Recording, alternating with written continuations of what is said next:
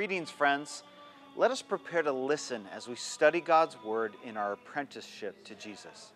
Let us ask the Holy Spirit to illuminate His Word as we continue our series on the Sermon on the Mount. Now, from Matthew chapter 5, verses 1 through 5, we see where deep inner happiness comes from, what truly is a state of human flourishing or a fullness of earthly life. And we learn that true flourishing is a life that is lived in light of the eternal kingdom of God, where down is the new up.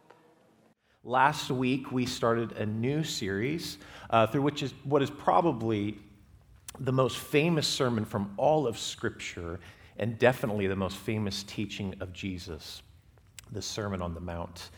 Now, some consider this sermon the epitome of the teachings of Jesus and therefore the essence of Christianity.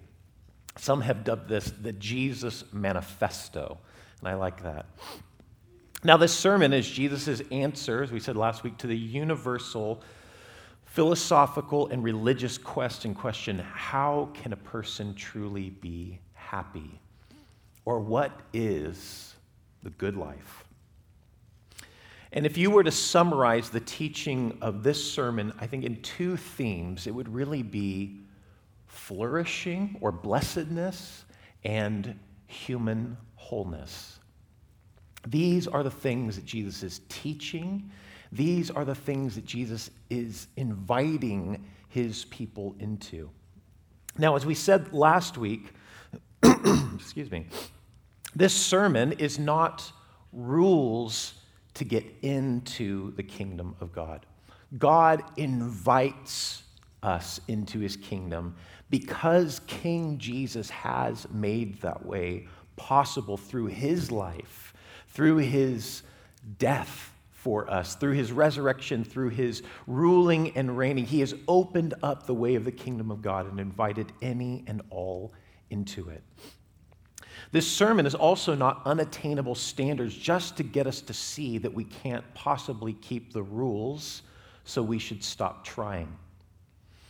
This sermon is not rules of how we must behave if we are to stay in the kingdom. It is so much deeper than that. This sermon is not just a vision of what life will be like one day when God physically reigns on earth, but it is the possibility of God's kingdom ruling and reigning now in our hearts, in our lives. I believe that what Jesus is saying is this: now that I am here, God's new world is coming into being. And once we realize that, the power of the presence of Jesus, even in our own lives, you'll see that this sermon is really about habits of heart which anticipate the new world, the kingdom of God, even here and now. These qualities, purity of heart, mercy, and so on, are not things that you have to do to earn a reward or a payment that you give to God. Nor are they the rules of conduct now that you become a Christian. They are signs of life, the language of the new life, the life of the kingdom of heaven, the life which Jesus came to bring. Now, I mentioned last week that I love this quote by Joachim Jeremias. And this is kind of, for me, I do this. When I study, when I teach, I kind of find one quote or one passage that kind of becomes the lens through which I, approach a passage. And so for me, this quote has just been so helpful in understanding how to approach the Sermon on the Mount. Well, he writes, what Jesus teaches in the sayings collected in the Sermon on the Mount is not a complete regulation of the life of the disciples, and it is not intended to be. Rather, what is taught here are symptoms, signs, examples of what it means when the kingdom of God breaks into the world, which is still under sin, death, and the devil.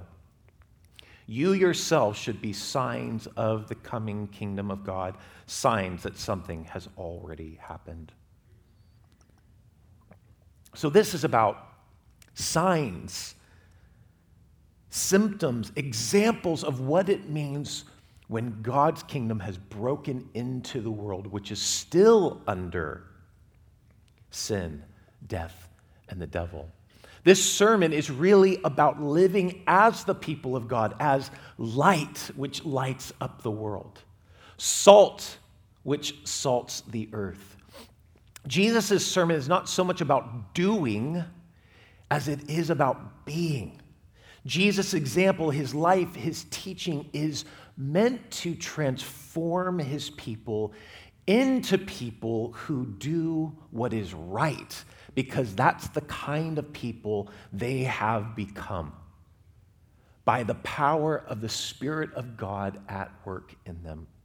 Now, this sermon of Jesus has been used for centuries to shape and form God's people into the way of Jesus, into the way of God's kingdom. And we are believing that that is exactly what the Spirit of God will do in us as we submit to the teaching of Jesus, as we open our hearts and minds to learn his way.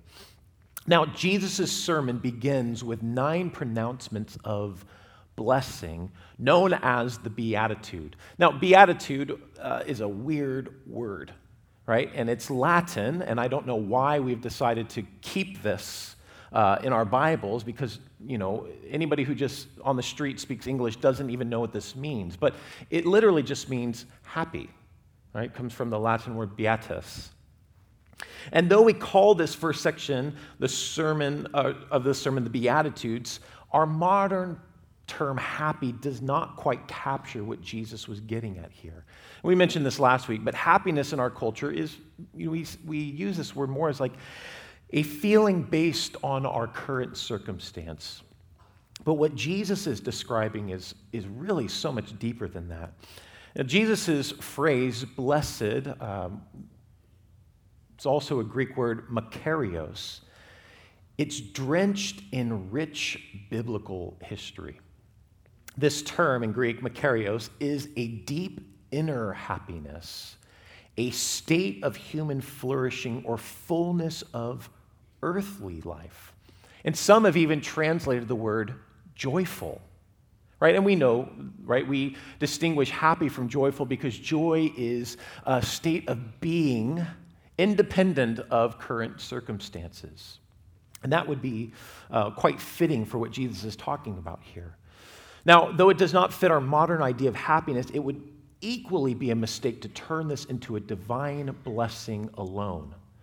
But rather, this blessedness is in line with the blessedness described in the wisdom literature of Scripture. Remember, in the book of Psalms, it begins with this picture of a flourishing tree planted by rivers of water that bears fruit in each season. It starts this way: blessed, some translations say, oh, how joyful or flourishing are those who walk not in the counsel of the ungodly, but who delight in the law of Yahweh. They meditate on it day and night. They will be like a tree planted by rivers of water. So there is a promised richness of life to those who abide in the way of Yahweh, even through life's various twists, turns, and difficulties. Another book of wisdom literature that we have is the Proverbs, and it actually opens up in a very similar way. Proverbs chapter 1 portrays Lady Wisdom, and she stands in the town square as everyone passes by. She calls out with an offer of wisdom, of the good life, of flourishing to anyone who will hear and respond. Her offer: who wants the good life? Who wants endurance? Who wants fulfillment? Then listen, tune in, attend your ears to my voice, she says. Now, if we take these together, blessedness or flourishing in biblical terms is not having a Mai Tai on the beach, right, in some like tropical location, but rather it's someone who has a strong, unshakable foundation. One who is never moved, no matter the situation, or described as fruitful in all the right places, in all the right seasons. Never lacking, never drying up, always prospering. fulfilled and at peace, regardless of life's varied circumstances and experience. This life always shows signs of health, signs of life. See, blessedness in Scripture is a picture of a flourishing life in the midst of the real world of evil, of injustice, and pain. That's what it is. Now, Jesus begins his sermon by painting a picture of what the state of true God-centered human flourishing looks like, what true well-being looks like in the kingdom of God. So the Beatitudes then, like the rest of wisdom literature in Scripture, are an implicit invitation to consider what the best way of being in the world is and to pursue it. You remember last week I talked about how all character is formed by identifying the goal, identifying the steps that take us to that goal, and practicing those steps, those rhythms, those habits, those disciplines until they become a part of our very being. Right? So this is the invitation in all wisdom literature in Scripture. Listen, tune your ear in, identify what the offer is, flourishing the good life. What are the steps, the habits, the rhythms that cultivate the good life? Practice those until they become part of your very being. That is the invitation. And so in light of this sermon and what we talked about last week, true flourishing is a life that is lived in light of the eternal kingdom of God. The kingdom that Jesus claims is here now and at work through him. Now, Jesus' flourishing, as we're going to see, is truly upside down. He sets our worlds and even many of our Christian values completely on their heads. Jesus is a countercultural force to be reckoned with.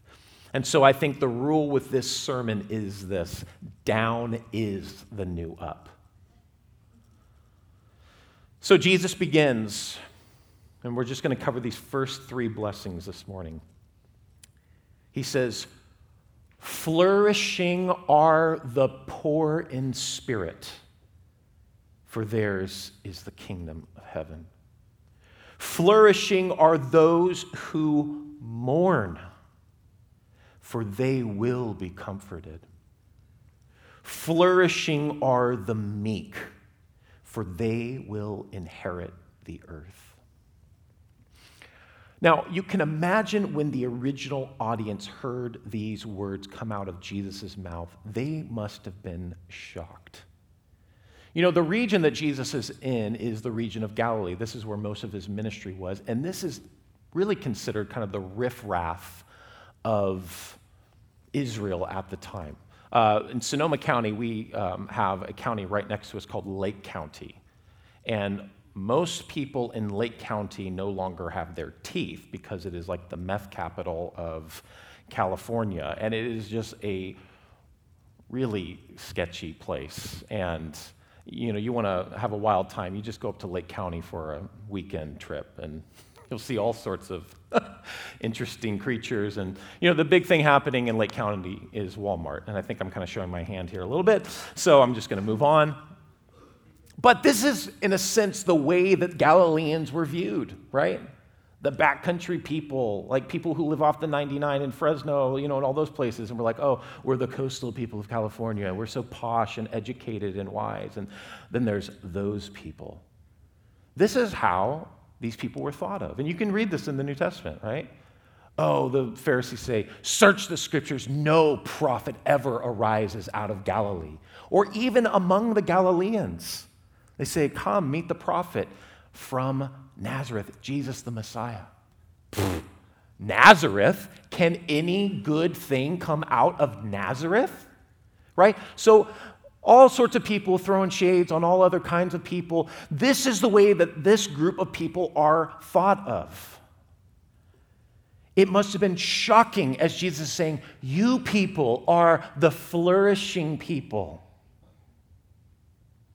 You are the ones that the kingdom of heaven belongs to. You are the ones that will inherit the earth.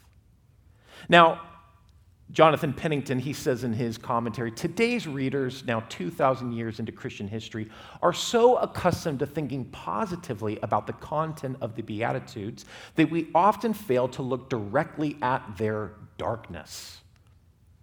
But when we do, we see that the condition of each blessing is not immediately and apparently a vision of positive human flourishing, despite what blessing would initially indicate to any ancient reader. Rather, what Jesus proclaims as being a state of flourishing includes many things that humanity naturally and even vehemently seeks to avoid. Poverty of spirit, mourning, humility, hunger and thirst, mercifulness and peacemaking. He notes things that are only required to those who have wronged us, and especially suffering through persecution. These are not natural virtues, right? These are not things that like, well, what are you pursuing in your life? Poorness of spirit. I'm pursuing mourning. Like, oh, okay, like you need to go see a counselor, I think, right? These are not natural to us, and these are things we consistently try to avoid in our lives. In our culture, we are a culture that is so concerned with our own comforts, with our own freedoms, with our own rights. We are vehemently opposed to these type of virtues that Jesus says actually are flourishing. So what can they possibly mean? So we're going to look at these three this morning, right? So let's start with this first one, the poor in spirit. I think this might be one of the most misunderstood Beatitudes of all of them. And upon first examination, to be poor in any sense seems to be the opposite of flourishing, doesn't it?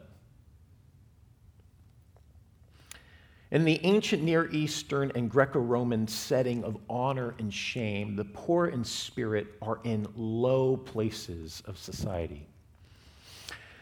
They would not be identified as well off in any sense or possessors of anything of value, especially a kingdom. And this is why we must think deeply about what Jesus is saying here. Now, in the Gospel of Luke, Jesus pronounces the same blessedness upon the poor. Blessed are you poor. And he doesn't add the in spirit, but Matthew does. He highlights the poorness of spirit. So the question that people have wrestled with for many years is, well, which one is it? Well, it is both. The Hebrew word that is used throughout Scripture to describe the poor is the word anawim. And this is a fascinating word, and depending on its context, it can mean all sorts of things. It can mean poor. It could mean someone who is oppressed by rich and powerful people, rulers. It can mean just the powerless, the needy, humble, lowly, or even pious. In Scripture, the poor are not just poor economically, but the poor are poor socially and relationally. They have no one to help them. They have no social connection to lift them from their helpless situation, and therefore they are pictured as crying out to Yahweh in childlike dependence and expectation. They're pictured as helpless, hopeless, and without worth or value in our world. And therefore, they look to God alone as protector, provider, as deliverer. Now, you might remember how many of the Psalms use this kind of language of looking to God alone for help, for rescue, and for provision. This person, the psalmist, is representing a person who is poor in spirit. Listen to Psalm 123. I lift my eyes to you who sit enthroned in heaven. As the eyes of servants look to the hand of their master, and as the eyes of a female servant look to the hand of her mistress, so our eyes look to the Lord our God until he shows us mercy. Have mercy on us, Lord. Have mercy on us. For we have endured no end of contempt. We have endured no end of ridicule from the arrogant, of contempt from the proud. So this is just one representation of someone who is poor in spirit. They're looking around, and one translation, I think it's Eugene Peterson's The Message, he talks about, we've been kicked in the teeth. We've been abused. We've been struck down. Lord, we're looking to you alone. You're the only one who cares for us. You're the only one who can deliver. Now, if this is the state of the poor in spirit, listen to Isaiah describe how God feels about the poor in spirit. Isaiah 57 and Isaiah 66, this actually comes from the Message translation. It says, a message from the high and towering God who lives in eternity, whose name is holy. He says, I live in the high and holy places, but also with the low-spirited, the spirit crushed. And what I do is put new spirit in them. I get them up and on their feet again. You can hear God's concern, God's care for those who are low-spirited or spirit-crushed. Or here from Isaiah 66, these are the ones I look on with grace, favor. Those who are humble and contrite in spirit and who tremble at my word. God is saying, in a sense, these are my people. These are the ones that I identify with. These are the ones that I am in close proximity to, I live with. Now, we can see that this looking to God alone for salvation is not exclusive to the poor, right? This is actually possible for anyone in good times and bad, in little and in abundance, to have their eyes, their hopes, their expectation on God alone. And truly, the righteous of Scripture, of the Old Testament and even into the New Testament, are seen to have this quality at work in them. From Abraham to Deborah to Mary, the mother of Jesus, and David and Joshua and everyone in between, those who have been righteous before God have lived in this state. Even though they do have power, maybe they do have influence, what they're saying is, oh, well, none of that actually matters. Our eyes are on you. We're looking to you, Lord. And Israel was always in the best state when this was their posture. Lord, we don't know what to do, but our eyes are on you.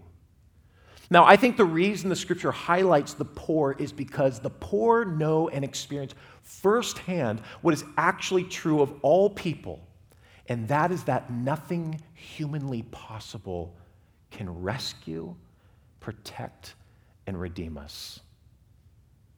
Only God alone. Only in God alone are our souls truly at rest. Now, the opposite of the poor in spirit, if this helps clarify at all, would be those who are rich in pride and self-reliance. Those who are rich in independence and in wisdom that has no need for God. And the Psalms talk about this all the time. Those who say in their heart, there is no God. Those who say, oh, God will never bring this to account. God is in none of their thoughts, the psalmist said. Now, let's make it clear, God is not opposed to human effort, to skill, to power, to wisdom, or strength, but he is opposed to these things when they are used independent of him or in defiance or disregard of him. And in Scripture, true wisdom, power, and skill know that these are gifts beyond themselves. These are gifts from God. Now, Jesus claims that those who are needy, dependent, and humble before God, looking to him, are the truly flourishing of this world.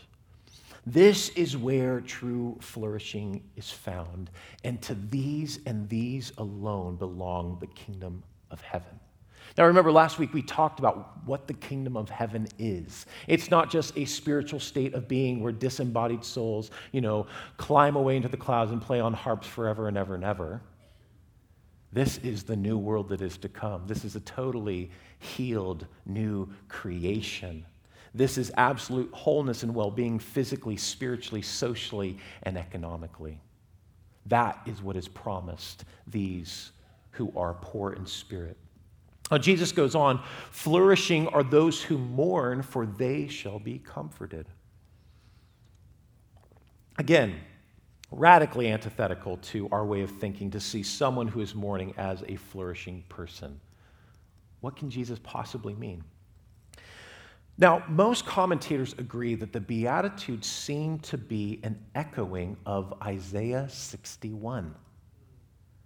Remember, Isaiah 61 shows the servant of Yahweh who has come to bring the good news of the kingdom of God to the poor, to bind up the brokenhearted, to proclaim liberty to the captives, to comfort all who mourn, to give them a beautiful headdress instead of ashes, oil of joy instead of mourning, garments of praise for spirits who are poor or heavy.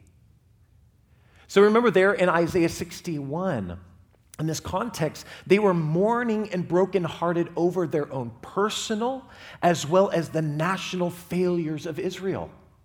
These are those coming out of the exile. They had forsaken the way of Yahweh, and they had suffered dearly for their foolishness and sin. It had meant the destruction of their homes, of their capital city, the temple of Yahweh. And it had meant the scattering of their people into foreign lands, enslaved and in exile for 70 years. But the servant of Yahweh is on the scene to reverse their fortunes, to restore, to renew, to bring healing. Now, those who mourn then, or are brokenhearted, must be a way of saying those grieving our own sin and the sin and brokenness of the world. It would be those brokenhearted at the state of life. We look around the world and we see, man, humanity has gone off the rails. We are not what God created us to be. I mean, just read the news headlines. I do this every day, and gosh, it is dismal. It's almost like we just highlight the absolute worst in humanity. Oftentimes, humans have borne more of the image of the beast than the image of our Creator. And as I said, just reading the news on a regular basis, we see the depths of brokenness and depravity of humanity, and sometimes our first reaction might be anger and outrage, but do we mourn? Does it break our hearts when we look at the state of the world? And do we direct that mourning to the Lord as the psalmist prayed, "How long, O Lord? How long?" Jesus says, those who are brokenhearted, mourning over the state of the world, the state of humanity, are truly flourishing, and they will receive comfort. Their mourning has an answer. Their mourning has a response from God, and that is His comfort. A filling up, a restoring and healing of the creation, and a banishment of the curse of sin, brokenness, chaos, and death. Remember the promise of Revelation 21:4, where it says, He will wipe away every tear from their eyes. There will be no more death, or mourning, or crying, or pain, for the old order of things has passed away. The mourning is coming to an end. It has an expiration date. Now, thirdly, Jesus says, flourishing are the meek, for they shall inherit the earth. Again, in our minds, the meek are anything but flourishing. Aren't they the stepped on, pushed over doormats of the world? This would have been a radical declaration in the first century, because it was the might and brutality of Rome that had conquered the world. This time, the first century, and also this region, Galilee, in which Jesus would have preached this sermon, was actually known for many Jewish messianic revolutionaries and the Zealot rebellions. You guys might have been here last week when I mentioned this. The Zealots were a group of Jews living in the time of Jesus who believed that they must take the land of Israel and the kingdom back by force. And so they were known as zealots, assassins, or daggermen. And that was because they would carry these daggers under their cloaks and they would kill Roman soldiers with them. Now, all of this was a hearkening back to the time of the Maccabean revolts under the Hasmonean and Seleucid empires, where the Maccabeans had actually taken back the kingdom, the Temple Mount, and the worship of Yahweh by overthrowing the Seleucids. And so the zealots of that time just thought, well, we've been, dethroned, we've been removed from our place of authority, we're just going to take it back. That must be what we're supposed to do. This is what David did in times past, so must be the way to do it. Now, this is also radical in our day and age because the meek are the opposite of those who rule our world. It is the shrewd, the powerful, the assertive, the cutthroat who win at this life. One honest commentator reading these words of Jesus said this, okay, blessing on the little people because they will be granted the earth. It's almost comical when put like that. The meek may inherit heaven, he says, but the entrepreneur and the revolutionary will inherit the earth. When we think about this just from our own vantage point, the way the world works, it sounds ridiculous, doesn't it? Like, remember years ago, was it Nixon? Who was it? With the presidential elections, it was the first one that was ever televised. I think it was JFK and Nixon, am I right? Something like that. And it was just the way that JFK just had this confidence in himself, right?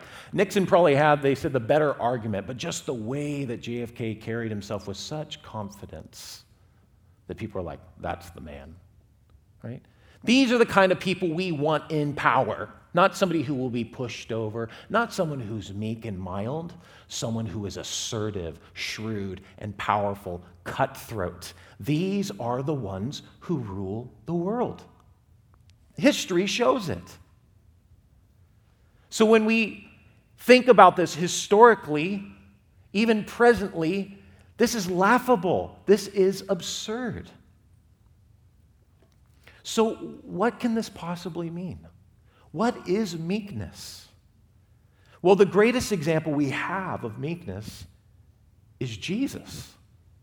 Remember when Jesus stands accused before the Sanhedrin, the Jewish high court, or even before Pontius Pilate, the Roman representative. What is his posture? He is quiet. He is calm. He is collected, almost passive at his own condemnation. His is the poise of not having to assert oneself. Peter the apostle later would comment on this. He says this, "It is commendable if someone bears up under the pain of unjust suffering because they are conscious of God, aware of God's rule, aware of God's sovereignty, aware of God's presence. But how is it to your credit if you receive a beating for doing wrong and endure it, right? But if you suffer for doing good and endure it, this is commendable before God, for to this you were called." This is the way you ought to live, is what he's saying. Because Christ suffered for you, leaving you an example that you should follow in his steps. Listen to what it says about him. He committed no sin, and no deceit was found in his mouth. And when they hurled their insults at him, he did not retaliate. When he suffered, he made no threats. Instead, he entrusted himself to him who judges justly. Far from being weakness, meekness is actually very strong and resilient. It is anti-fragile because it rests and strongly trusts in the sovereign mercy, justice, and goodness of God. See, Jesus, he committed himself to the Father.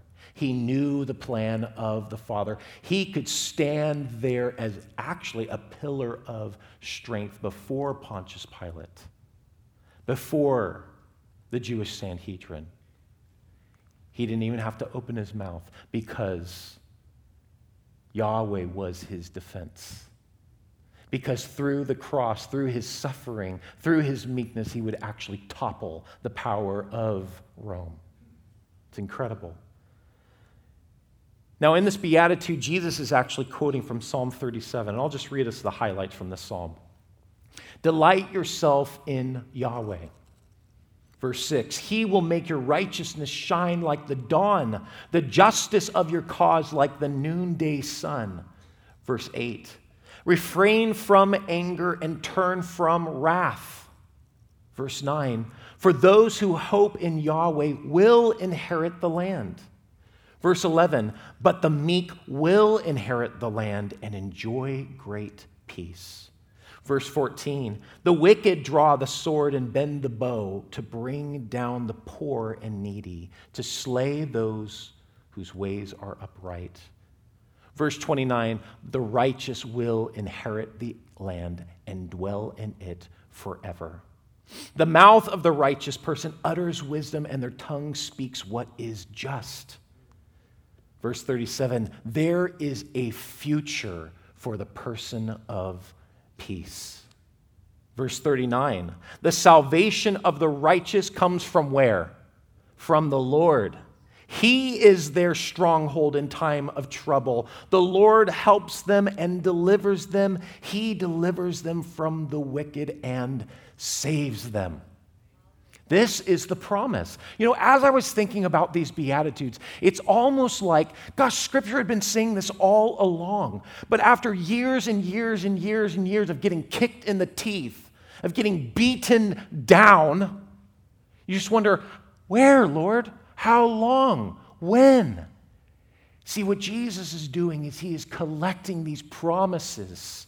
And he's saying, now in me, because I am here, these are coming into being. I am gifting you the kingdom, the comfort, and the earth because it belongs to me.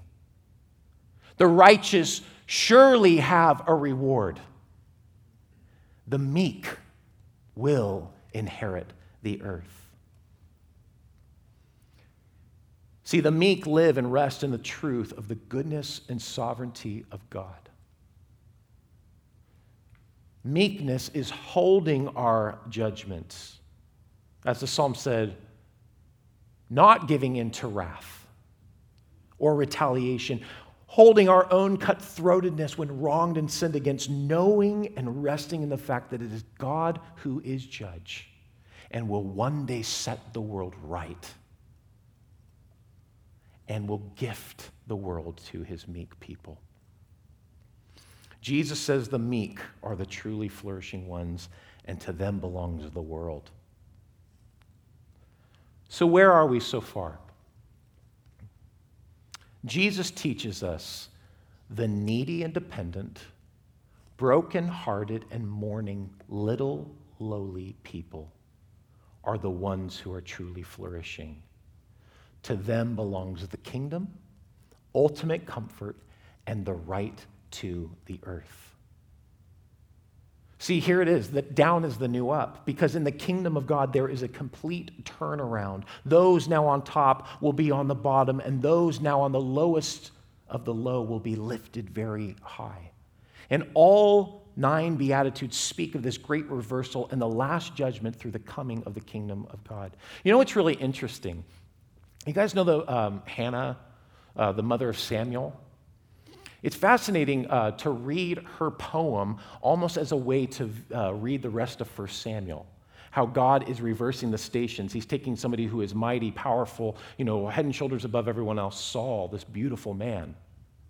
Saul falls, but he lifts the shepherd boy from the fields, and makes him inherit the kingdom of God. It's this radical reversal. And Hannah says this, right? She says, Yahweh, you lift the poor from the dung heap.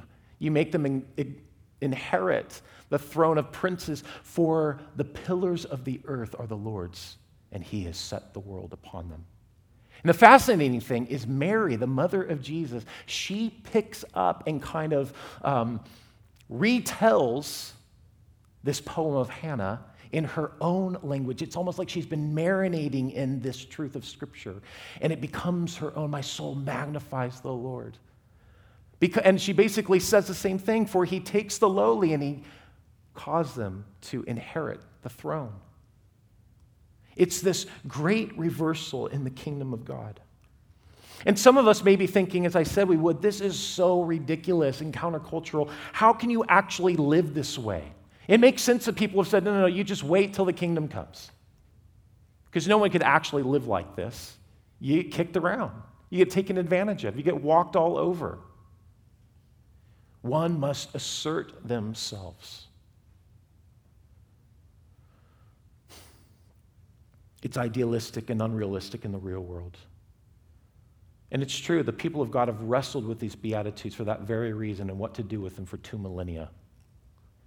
So here is the challenge. Do we take Jesus seriously and literally, or do we find some way to justify ourselves and work our way around these and find a different way? Now, there's an author, Gerald Sitzer, and he wrote this book called Resilient Faith. And he argues that the Christian community of the first century, the first Christians, were able to influence the world in the way that they did. These who have turned the world upside down, they say, have come here too. Remember, the Roman emperors were so frustrated because through just the sheer charity and kindness of the Christian community, they were making more converts to Christianity than the Romans were to paganism. He says they were able to influence the world in the way they did because they found a third way. If Rome and pagan culture was the predominant culture, the first way, he says Judaism was a second way. It was a subculture. It had its own markets, its own customs and life that were separate from the prevailing Roman culture. Essentially, there were these two parallel cultures running side by side, but Christianity emerged as a third way. It was indistinguishable in some sense from Roman culture in terms of social life and engagement, and yet this community was completely countercultural. As one historian notes, it was said of the Christians, they share everything but their beds. Generous with their time, their money, and their resources, but stingy sexually with their bodies. This is how they lived. Years ago, Tim Keller gave an address to church leaders in the Bay Area, and he highlighted the countercultural practices of the early church. And he said this. He gave 5 ways that the early church was countercultural. He said, number 1, the early church was multi-ethnic and experienced a unity across ethnic and cultural boundaries that was startling. Number 2, the early church was a community of nonviolence, forgiveness and reconciliation, peacemaking. Number 3, the early church was famous for its hospitality to the poor and the suffering. Number 4, it was a community committed to the sanctity of life. We know the stories that the Romans would put their children out. If it wasn't a boy, a daughter would be put out of the bounds of the city or taken to the forest to be eaten by wolves. But it's a Christian community that began the first orphanages, bringing these children into their own homes and raising them as their own. Lastly, he says, it was a sexual counterculture. And essentially, they were living out the Beatitudes in the Sermon on the Mount. Keller concluded that it was because the early church didn't fit with its surrounding culture, but rather challenged it in love, that Christianity eventually had such an effect on it. All this to say, It is a temptation for the people of God in this cultural moment to fall into the trap of the first and the second way. Now, I think there are two aspects to the first way, right? To give into the cultural norms of the day, we can do that in two ways. One is when the church is indistinguishable from the culture in its priorities and goals. Stingy with our resources, disregarding the needs of the poor, doing justice and mercy, and yet generous and promiscuous with our bodies. No restraint on our sexual appetites. And we see that. It's rampant in the church. Another way, though, in which the church can live in the first way is to fight fire with fire and enter into the cultural wars, seeking to establish the church's authority and presence in the culture by force. And many are saying that this is actually the only faithful way to live today. We see the things that are going on in government and in our schools, and so, okay, what we're going to do is we're going to get prayer back in the schools. We're going to get Christian representation back into politics. This is a Christian nation. We're going to reclaim it as such.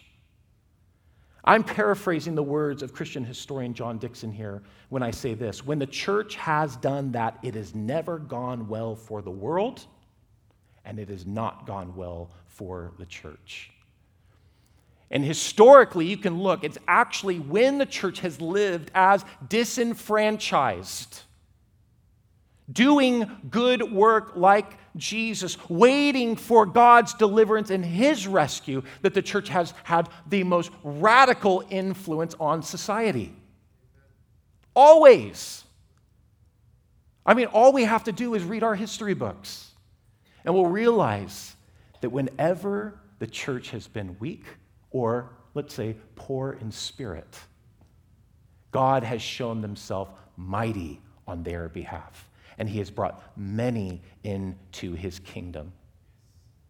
He has shown the presence of his kingdom in powerful ways. Now, the second way is to withdraw from culture, to be a subculture within the broader culture that has little to no effect on anyone or anything. Well, it's all going to burn. We're just waiting for the judgment to come. We're just hiding out. No. God has called us to be light and to be salt, to be the presence of Jesus, of his life in the world. The church ought to be the model to society of righteousness and justice, of peacemaking, of unity and diversity, of kindness and generosity, of empathy and compassion, of listening and learning, of humility and meekness. You know, disciples of Jesus live in a way that both resonates with the deep longings of our culture, yet simultaneously defies the power, practices, and idols of that culture. I love Eugene Peterson's vision for the church. He just says, you know, the church is a colony of heaven in the country of death. It's this outpost of the kingdom of God. And when people see the way that we live with one another, the way that we treat our enemies, the way that we treat the other, those who strongly disagree with us or would persecute us, that when they see our responses, they think, well, what is this? This is otherworldly. Yes, this is kingdom of heaven stuff. That's what this is. Remember, what Jesus teaches in the sayings collected in the Sermon on the Mount is not a complete regulation of the life of disciples, but it is signs, symptoms, examples of what it means when the kingdom of God breaks into the world, which is still under death, sin, and the devil. We are signs of that kingdom life.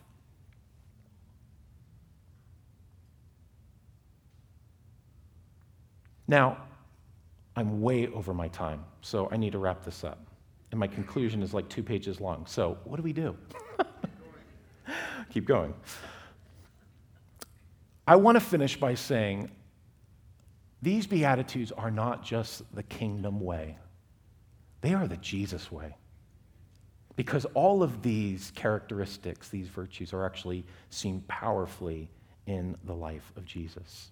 Now, this comes again from Jonathan Pennington. He says, Jesus gives us a vision of a way of being in the world that will result in our flourishing.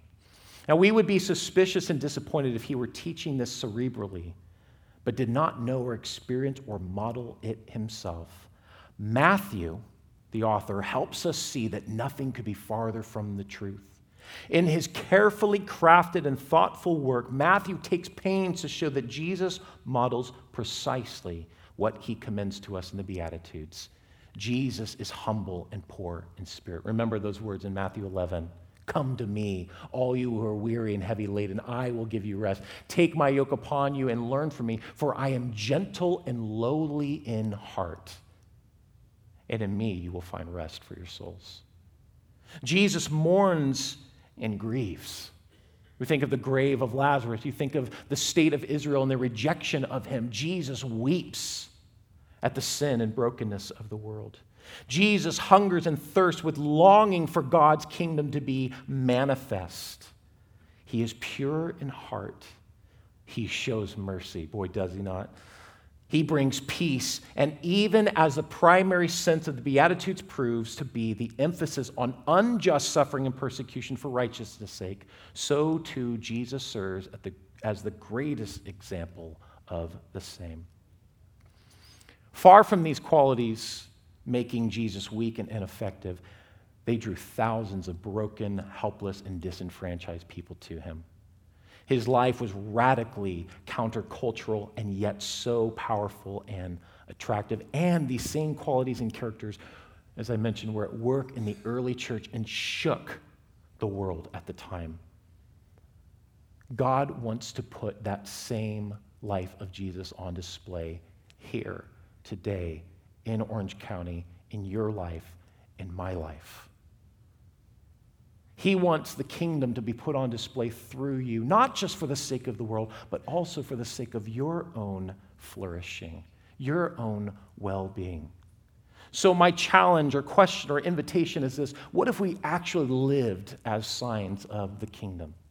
What if we actually put into practice in our hearts and in our homes, at work, around our neighborhoods, in our politics, the upside-down kingdom of God? What if we lived in such a way that it provoked questions for which the gospel and the kingdom of God is the only answer?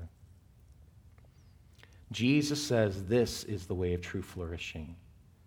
Will we believe him? Will we take him at his word? Will we reject the self-reliant, proud, assertive ways of our world and culture? And will we take up his way of life and learn from him? Dallas Willard says this: the greatest issue facing the world today, with all its heartbreaking needs, is whether those who by profession or culture are identified as Christians will become disciples, students, apprentices, practitioners of Jesus Christ, steadily learning from him how to live the life of the kingdom of the heavens into every corner of human existence. That's the invitation to us today, church.